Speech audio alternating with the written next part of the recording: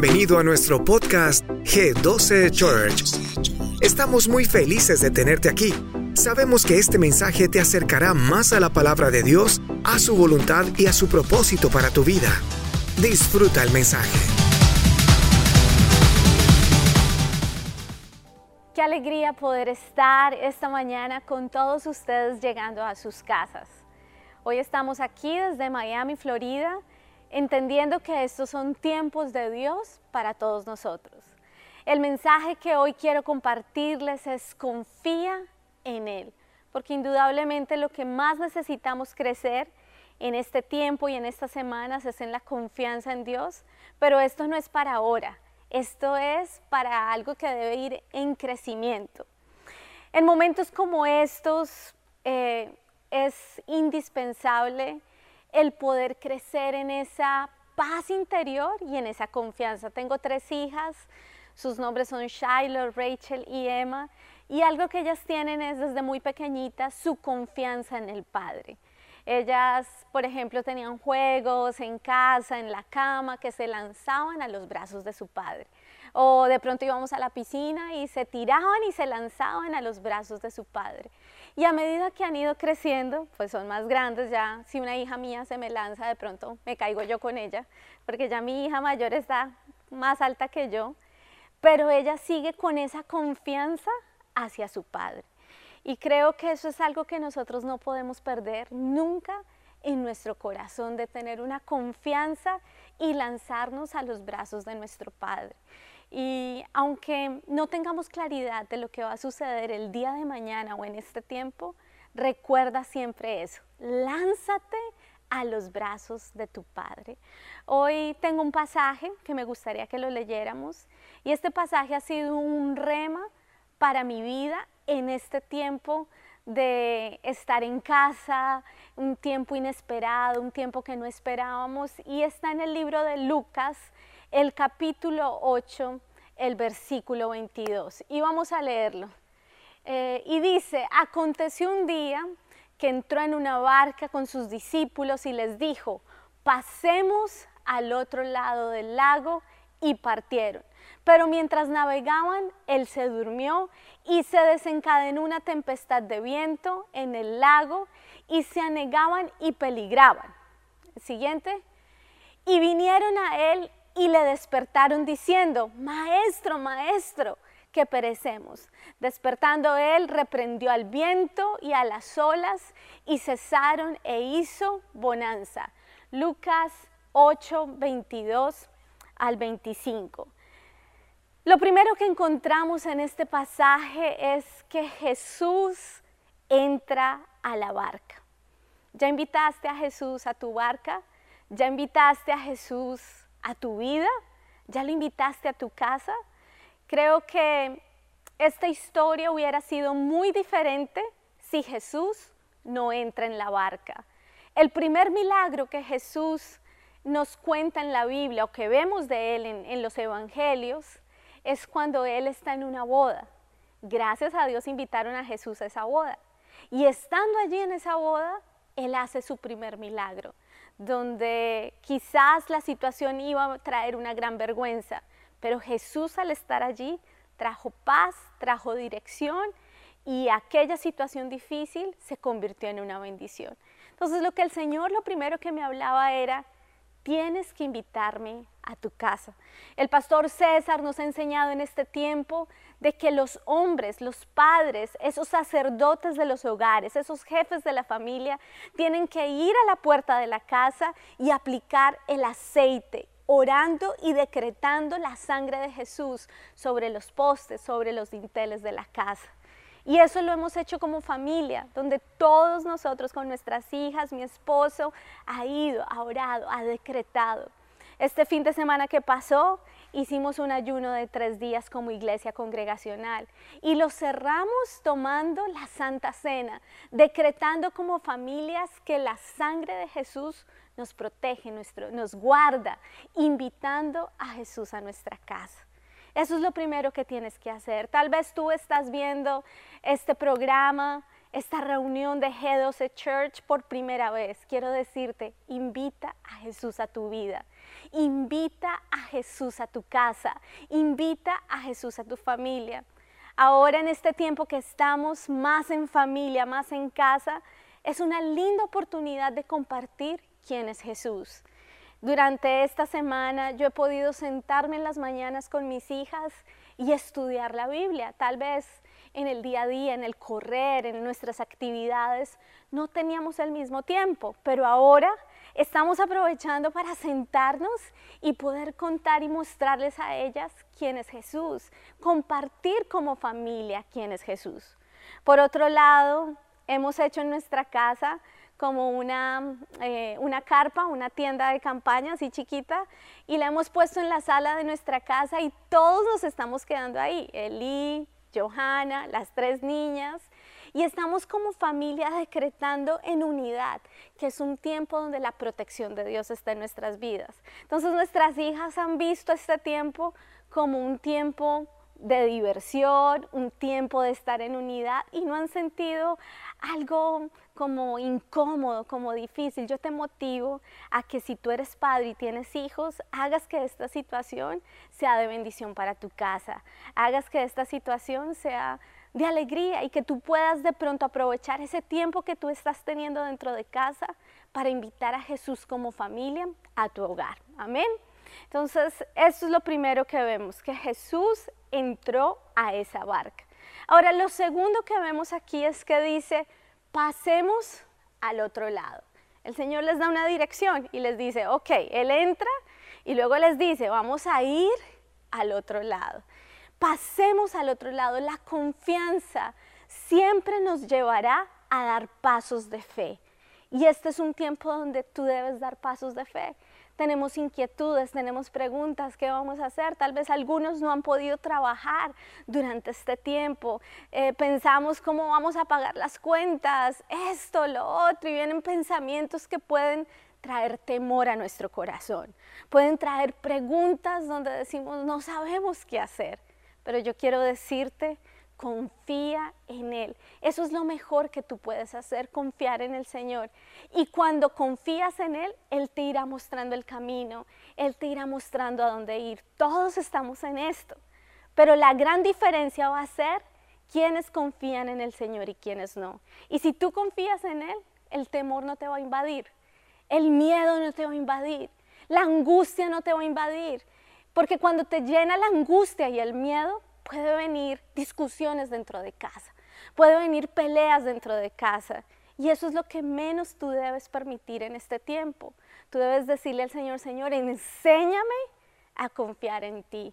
Gracias a Dios hemos crecido en una casa donde mis padres nos han enseñado a eso, a confiar en Él. Y nuestro mayor deseo con mi esposo es poderles transmitir eso a nuestras hijas, que ellas confíen en el Señor, que confiemos en el Señor. Si para ti quizás ver noticias trae temor, trae miedo, pues entonces no las mires, no las veas y dile al Señor, Señor, enséñame a confiar en ti. ¿El temor qué hace? El temor nos paraliza, el temor nos lleva a tener miedo, a tener pensamientos incorrectos, pensamientos donde de pronto tendremos imágenes incorrectas de lo que puede suceder el día de mañana. Y por ese motivo es tan importante que la confianza nos lleve a tener fe. Y la fe es la certeza de que Dios estará con nosotros y que algo bueno vendrá de todo esto. Nosotros como familia, ya hace muchos años tuvimos un episodio que fue muy duro y muy difícil para nosotros en casa. Mis padres fueron víctimas de un atentado de muerte. De un día para otro, todo cambió. Nosotros estábamos en nuestro vehículo, estábamos de camino a celebrar el cumpleaños de mi hermana y de un momento a otro vino una moto, sacó un arma y comenzó a disparar a nuestro vehículo. Todos estábamos en ese vehículo, mis hermanas, mis papás, todos estábamos ahí. Mi papá recibió 5 impactos de bala, mi mamá recibió 1. Y de un día para otro, todo cambia. Mi papá en el hospital luchando por su vida, mi mamá herida, también tiene que ir al hospital, tiene que hacerse su cirugía para sacar la bala. Y como que son circunstancias que pueden traer miedo, que pueden traer temor. Pero el Señor nos ha enseñado que debemos confiar en Él y que de toda adversidad se puede traer una bendición.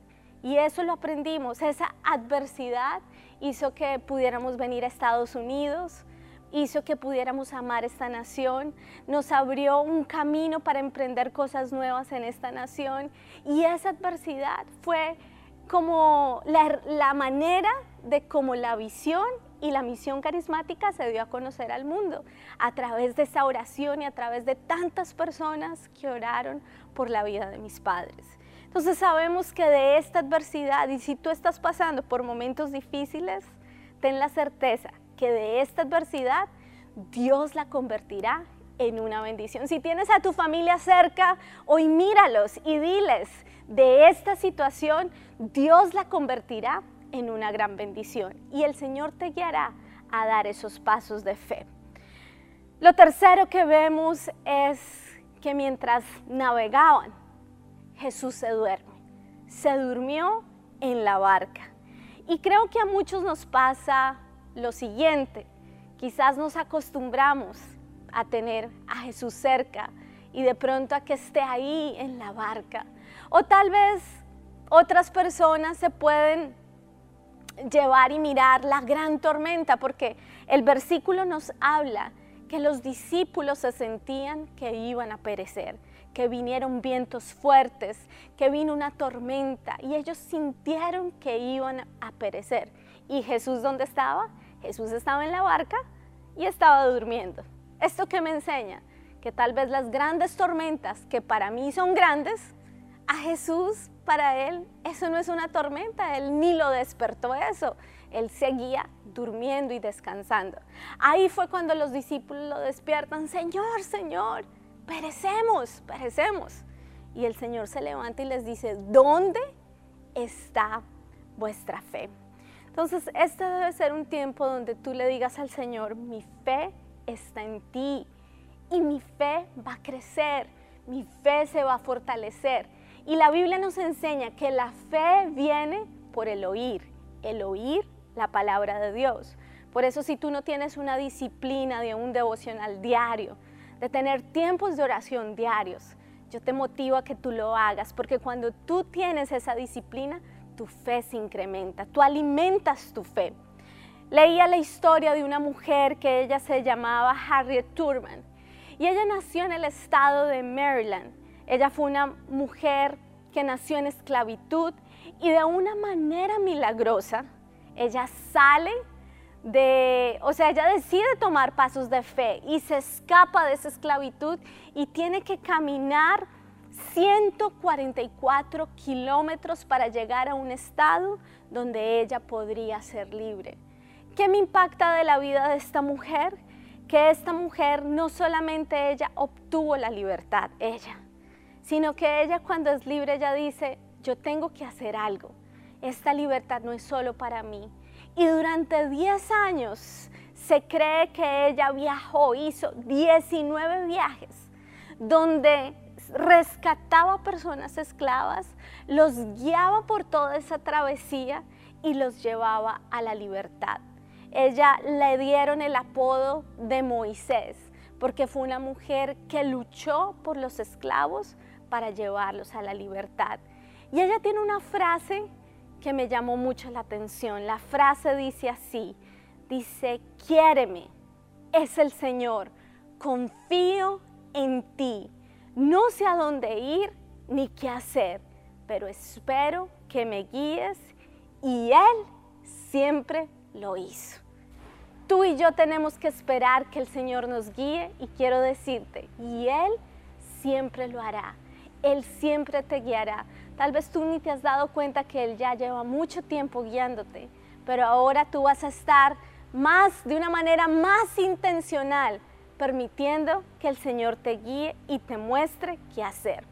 Así que el día de hoy, ¿qué debemos hacer? Activar nuestra fe.